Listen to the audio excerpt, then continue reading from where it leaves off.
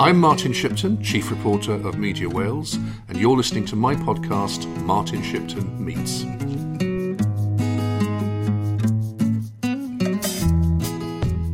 Martin Shipton, and today I'm with Jonathan Edwards, who's the Plaid Cymru Member of Parliament for Carmarthen East and Dynevor. Jonathan, you are a Carmarthen lad, aren't you? Yes, very proud of that, and I'm hugely fortunate to be able to represent my home communities. I think far too much in politics these days we have people who are parachuted into various seats, and there might be some advantages to that. But I think it's extremely helpful if you come from the area that you represent, because I think it gives you an added advantage in terms of what are the aspirations of those communities, the requirements of those communities, and in terms of an ownership of the role, because a role of an elected member, I think, is far more than just being somebody who represents in an elected body. There's also that community leadership role, and I think it really helps if you come from the communities that you seek to represent. So the village that you're from, what is the sort of makeup of the village? What's its history? Capel Hendre, probably doubled in size since I was born, but traditionally a mining village, the Lindsay Colliery, which then linked into the next village, the Cwngwyddy Colliery, and as we've often seen in the South Wales valleys, how these mines were all interlinked. And then lately, when I was growing up, the open cast was a big feature of industry around the communities that I represented. And essentially, if you go up to the Betws Mountain, overlooking the upper half of the Armand Valley, you look down on the villages of Penybank, Saron, Penygros, Llandybie, Capel Hendre, up to Cressans, then at the top of the Gwendraeth Valley. It's a patchwork. It resembles more of a sort of like a US plain, as opposed to what you would traditionally expect to see in either the South Wales valleys or in the west of Wales. Huge areas which had been used to extract surface coal, and the villages running through them. Until you go up and see the size of it, and look down at the top of the Armand Valley, it's only then that you really get an appreciation of the size of the open cast that were developing in those years. Because obviously when you're just living in the middle of it and you're driving around from various villages, you don't quite get the grasp of the scale of it. Because it's an interesting part of Wales, isn't it? Because it's basically the crossroads between industrial South Wales and rural West Wales. Absolutely, it's a frontier community. You could look at it one of two ways. You could either look at it as the entrance to rural West and North Wales, or the entrance to the South Wales valleys, because obviously once you enter the Armand Valley or the Gwendraeth Valley, the Welsh Coalfield valleys extend all the way down more or less to the English border, to the east. But of course, in terms of the coal that was extracted from our communities, by far the best coal in the world, the anthracite coalfield, and we're extremely proud of our mining heritage. So, as a young lad, what was your political approach? Was it you came from a political family? Well, my father was a trade union shop steward, and I suppose it'd be fair to say that we came from a traditional Labour-leaning family. But for my father, I think the '79 referendum was a big event in his political life, and I think he became disillusioned with the Labour Party because of the way they dealt with that referendum, and effectively, although it was the policy of the Labour government, they campaigned effectively on the ground against devolution to Wales. And he gradually moved towards Plaid Cymru, as many families have done in the Armand Valley in particular, and the Gwendraeth Valley. Journey, of course, taken by Adam Price's family, my parliamentary leader, my party leader, of course, who lives only, who was brought up a mile down the road in T Close. And he became a Plaid Cymru councillor in the late 90s, memory serves correct. I remember I went to university in 94, and I basically was a Thatcher's child. The miners' strike had been a big issue, obviously, in the middle of the 80s. I was only 8 at the time, so I don't think I can claim, as Adam can, who's a few years older than me, that that was a major event in shaping his political outlook. But I became acutely aware as that struggle went on during the year of the impact and the power of a state and the power of the British state on Welsh communities. And I think that did have a subliminal or an impact somewhere in the back of my mind. But I think the biggest issue for me is I went to university, Aberystwyth, the University of Wales Aberystwyth, after finishing in Maes yr Arfa, as it was, Maes y Gwendraeth as it is now, in Cefneithin, and I'd attended Ysgol Gymraeg Rhydyman, the Amford Welsh School for primary. was, I'd been brought up as a Thatcher's child, and I was very excited at the prospect of a Labour government in Westminster, and the disappointment of one of its first acts being the introduction of tuition fees. Though that was around the 97, so I was coming to the end of my degree at that stage, but it had been a bit of a live topic in the years leading up to that. And I felt that it was a complete abandonment of working class communities. The fees were set at a relatively low level, I think it was about £1,500 at the time. But coming from the background that I came from, a very working class background, it's the psychological impact of fees of that nature. And if those would have been in place in 94, when I finished my A-levels, I went to university, I probably wouldn't have gone to university, just because I wouldn't want to put my parents through that financial burden. And despite all the talk of maintenance grants or loans or bursaries or whatever to try and mitigate it, I think from a working class background, I just couldn't believe that policy. But that was one of the first things that the Labour government, after 20 years of Thatcherism, would bring in. And I firmly nailed my colours to the mast with Plaid Cymru then. And I haven't looked back. So did you join Plaid when you were at Aberystwyth? Or? Yeah, I think university was a huge impact on me. I was living in Pantycelyn Hall, which is a very famous Welsh language hall in Aberystwyth. Probably created more nationalists than any other establishment in the country. But I remember attending Plaid Cymru meetings, and it was in the Coops in Aberystwyth, which is a famous pub. There were a number of individuals there. David Tristan, of course, a former chair of Plaid Cymru, some great intellectual giants, including the late Phil Williams. And Phil was a professor at the time, a polymath, if there ever was one in Wales, a huge figure in the national movement. And we were sat round a table, and I had no idea who this guy was. But to be in the presence of a man like that and to hear him talk, and the passion and his range of ideas, was hugely influential. And then, of course, probably one of the major educational influences on my life was now Professor Richard Wyn-Jones, who's in the Welsh Governance Centre in Cardiff. It was a pleasure to be under his guidance for 3 years, as well as a teacher in Maes yr Yrfa, who's a North Walian, called Erin Maddock Jones, who now teaches in Bromyrddin School. I better give him a plug because he lives in Llangadog in my constituency. But he was a North Walian, and it took me the first 6 months to understand how he spoke and what he was saying.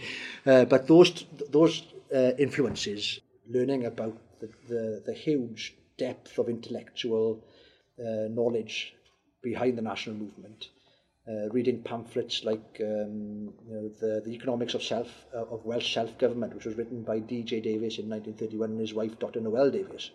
And D.J., of course, came from Carmel, which wasn't far from where I was born, about 6 miles.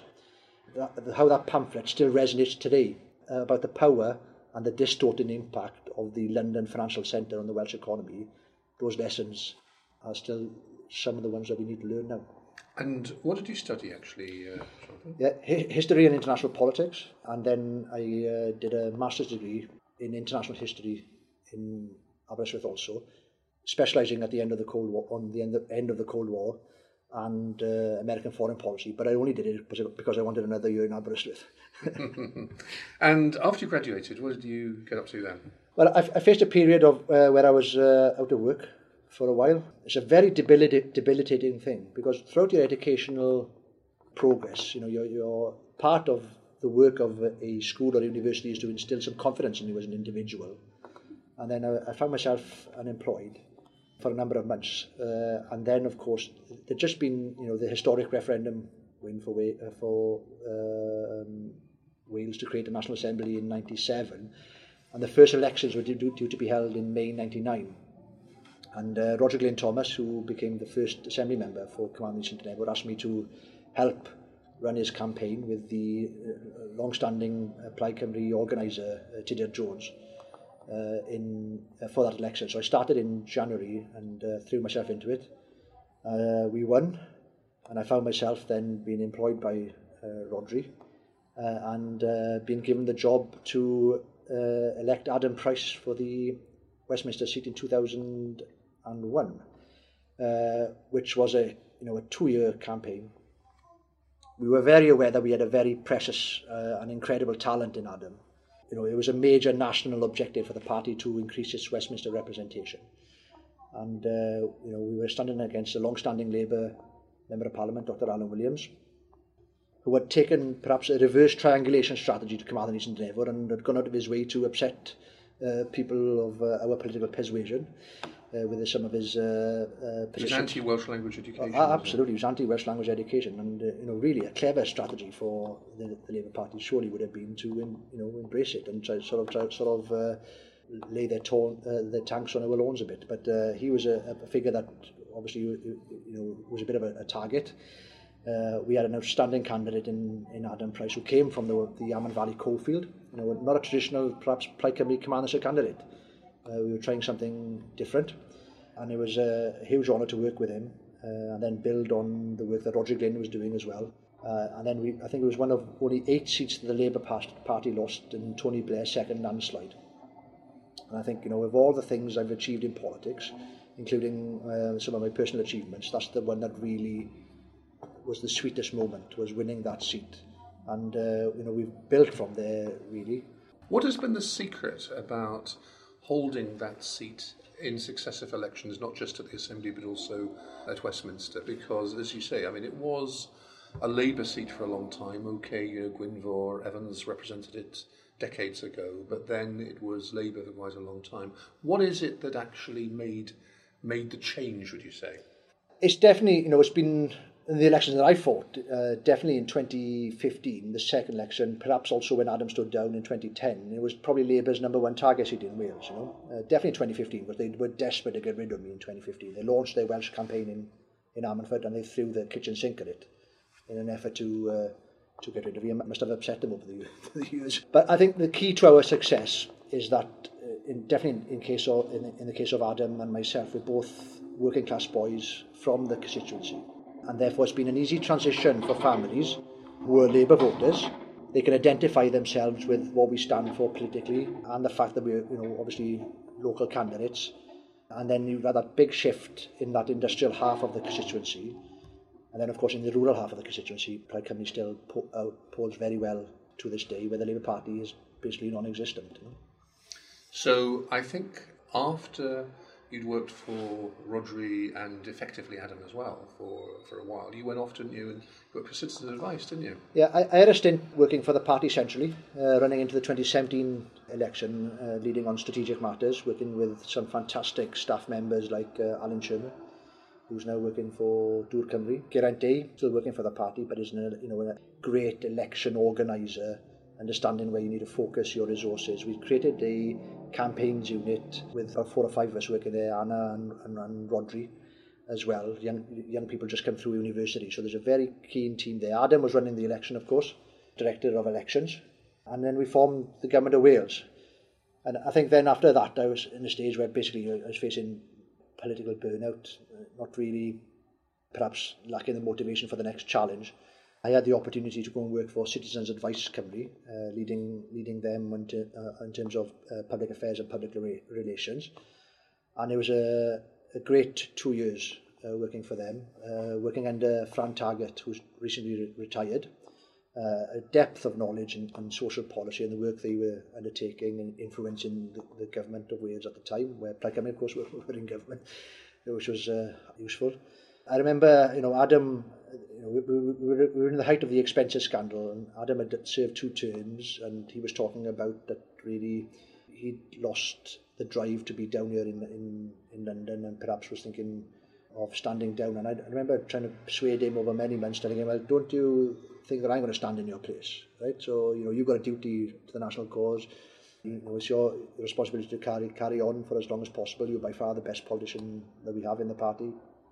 It wasn't really something that I was thinking about in terms of re-entering politics, because I was really happy living in Cardiff, a good work-life balance. Most of my friends had moved from Aberystwyth down to Cardiff.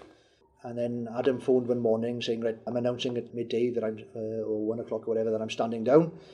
I'd made my mind up within half an hour that these opportunities in life don't come around very often. Because over the years I've spoken to many people, incredible politicians in Plaid Cymru, people like Peter Hughes-Griffiths, could easily have been a politician at the highest level, and had just decided for family reasons or for whatever, never to take the opportunities when they came. That if I didn't attempt to win the nomination this occasion, perhaps the opportunity would never ever come again. And it was a relatively simple decision then to put my name forward. to win the nomination and then to fight that election in 2010. And then, it's been the biggest honour of my life to represent my home communities down here in Westminster. Plaid, of course, is a very small party in Westminster terms. How do you go about seeking to make an impact?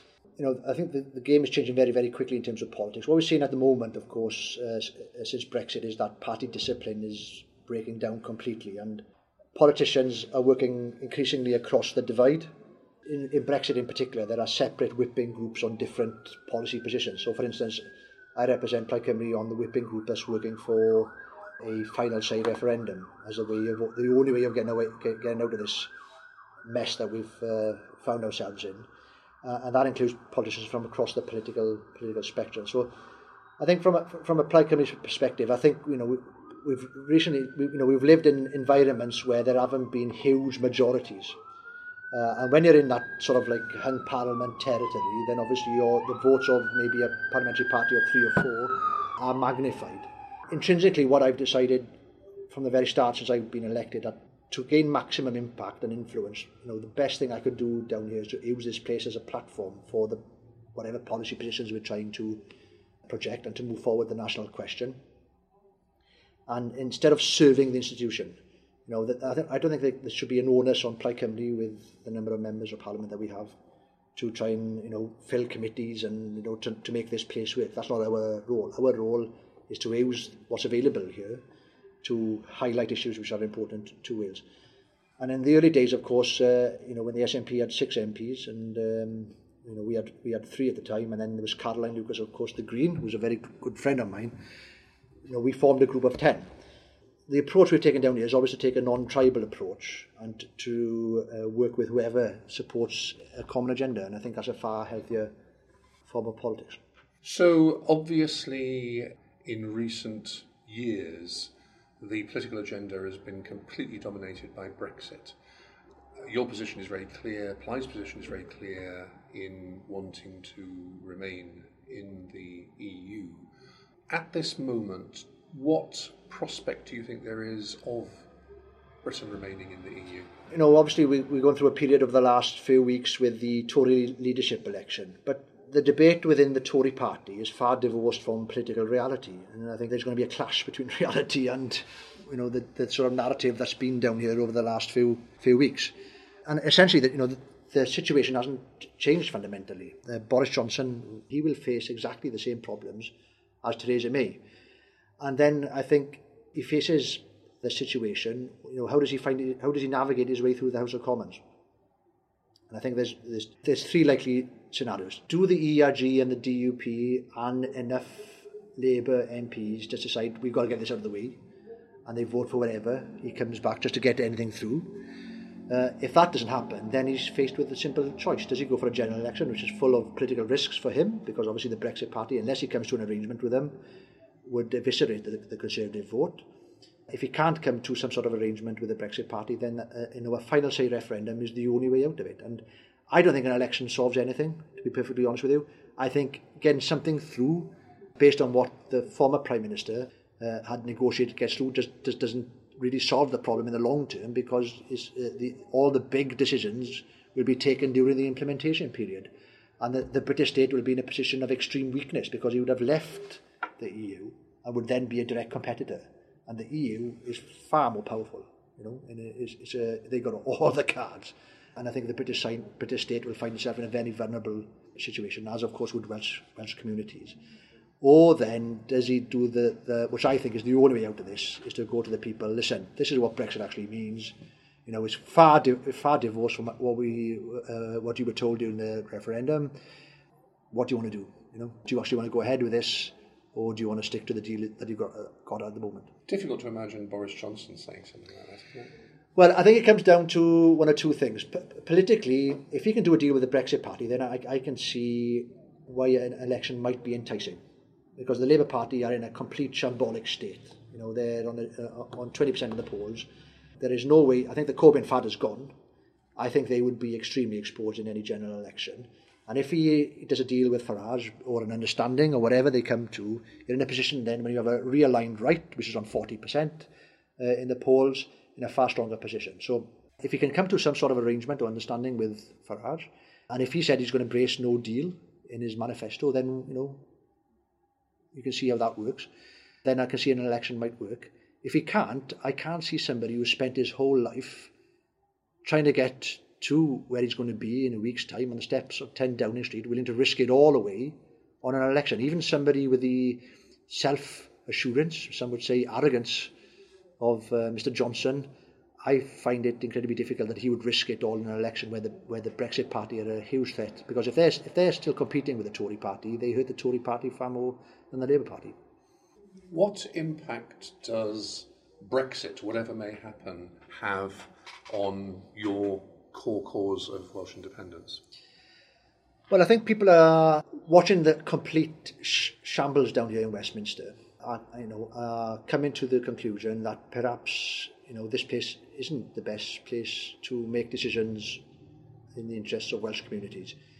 And then once you come to that conclusion, it's very simple to start joining the dots towards thinking that we need to at least a huge realignment of the British state towards some sort of confederal or federal model, or actually towards the ultimate step, which would be independence. I think one thing that Brexit has clearly outlined, I think they are a clear choice down here in Westminster after the referendum result, in terms of the national question, not only in Wales, in Scotland and Northern Ireland as well, in terms of the British Constitution.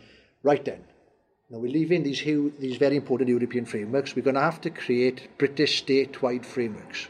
What are we going to do? Are we going to do it on the basis of this partnership of equals narrative that they have? Wales is an equal partner in the British state, or Scotland's an equal partner in the British state. The four nations, and all the narrative that you have from politicians down here in Westminster. Are we going to actually create common UK frameworks whereby the four constituent parts of the British state are on the same level? Or are we going to go for direct Westminster control? And they've gone for direct Westminster control. And, the Labour Party in Wales has been complicit in that as well, in returning a range of powers, albeit temporarily. But if anyone thinks those powers are going to come back, I think, it's going to be a bit of a tough fight. The Westminster parties and Labour politicians down here in Westminster are amongst the worst, believe that all these big decisions should be made in Westminster. Now that leaves our constitutional status, the powers that we already got in Wales, under a huge threat. We've seen that with the Shared Prosperity Fund, as it's called, in terms of structural funding. It leaves a settlement that has been endorsed in 2 referenda in Wales completely vulnerable. But I think it also leaves Wales as a country, clearly shows that we're going to be completely reliant on Westminster to make decisions for us. And I think people then have to make a blatant decision. I can easily see over the next 10, 15 years in Wales, especially, the whole Brexit thing has been driven by anger. And there is no interest for these people to pacify that. Where are they going to channel the anger? Well, I can see it going towards our democratic institutions in Wales. That's where they're going to be channeling the anger next, especially the right of the political spectrum. So you're in a situation whereby the middle ground, the sort of consensus that has run relatively smoothly in a Welsh context since the 97 referendum, 20 years of devolution. I think devolution is under attack. And I think the middle ground is evaporating in all sorts of spheres, and it will be on the national question. And then you're in a situation whereby you're either going to be with the Assembly being abolished, returning to complete direct control for Westminster, or independence. And that's very likely. And I think the lack of leadership from the Labour Party as the governing party from Wales is making that scenario far more likely. And I think that's why independence now is becoming a more mainstream political discussion point within our country. What can you see coming from the next Assembly election in 2021? Well, I think there's a yearning for change in Wales. The major problem when it comes to changing the government in Wales is that the electoral system is heavily weighted towards one political party. And I suppose then it becomes, obviously anything to do with politics, elected politics is a numbers game. And I think, from our perspective, I think we have got by far the strongest candidate for First Minister. And the campaign will be very much weighted towards running a trade-off or a fight-off between the current First Minister, Mark Drakeford, and Adam Price. And, Mark's a lovely guy. I've only spoken to him on a few occasions. He's a very intelligent person. It doesn't seem to me that the role of a leader of a nation sits very comfortably on his shoulders.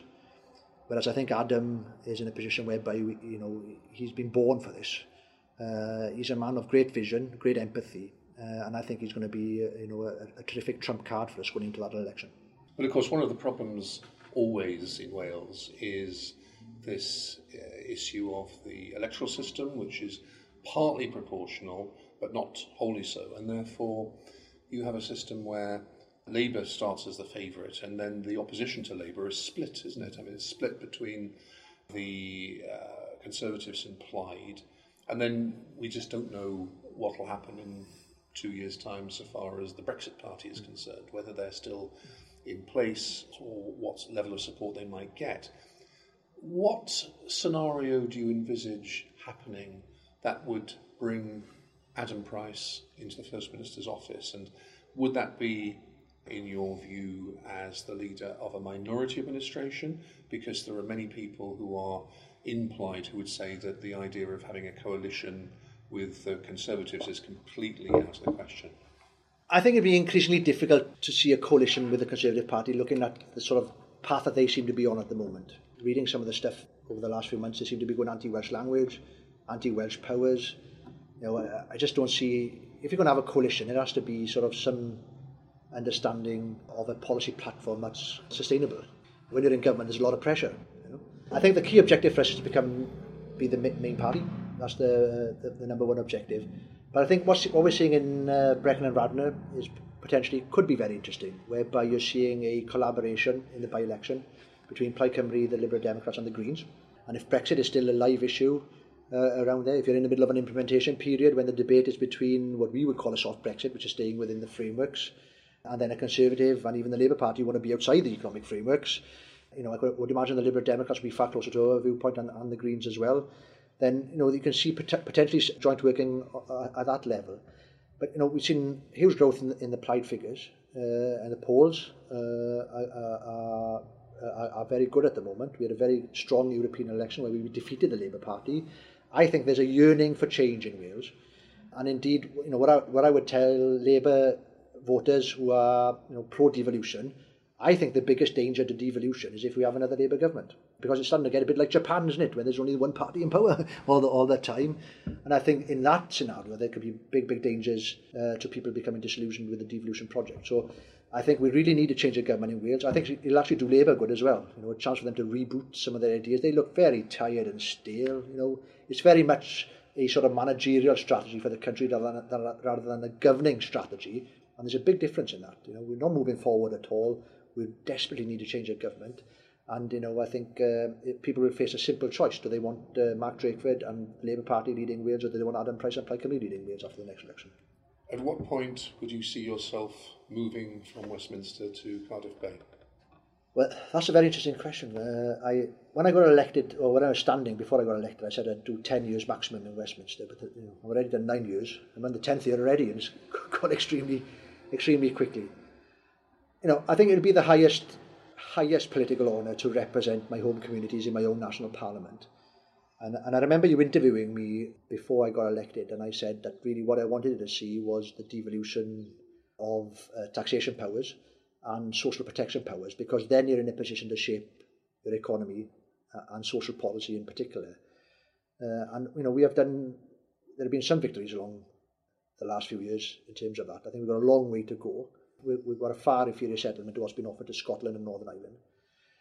I think there's still a big job of work to do down here to fight Welsh interests. And if I'm perfectly honest, I think my style of politics, which is more based on being able to react quickly to events and fight the national cause, stand up very quickly on issues and answer to them, rather than getting very dug down in deep, detailed policy, which is more what tends to happen in the Assembly. I think I'm probably better suited here. I can't see any scenario in which I'm going to be left to come home, if that answers your question, Martin. So, unless I'm kicked out by the people that command the East. So look, like Nigel Farage, you are campaigning for your own extinction. Yeah, well, I think there's something honest about that, isn't it? Although I think the way we go about it is slightly different. I think that the disrespect that he shows Europe and European colleagues, I'd be ashamed if I was doing those sort of antics, I've never sung God Save the Queen, but I would never turn my back on it. And I thought, the sort of behaviour that we're seeing by the Brexit Party in Europe is completely disgraceful. So, but I think there is fundamentally something honest. I'm not we're not doing this job to line our own pockets. We're essentially doing this job to get made redundant. And I can't wait for the day, Martin. I think I look forward to that. I'll return to Carmarthenshire and start growing some potatoes. Jonathan Edwards, thank you very much indeed. Thanks for listening to my podcast, Martin Shipton Meets. We'll be back for more next week.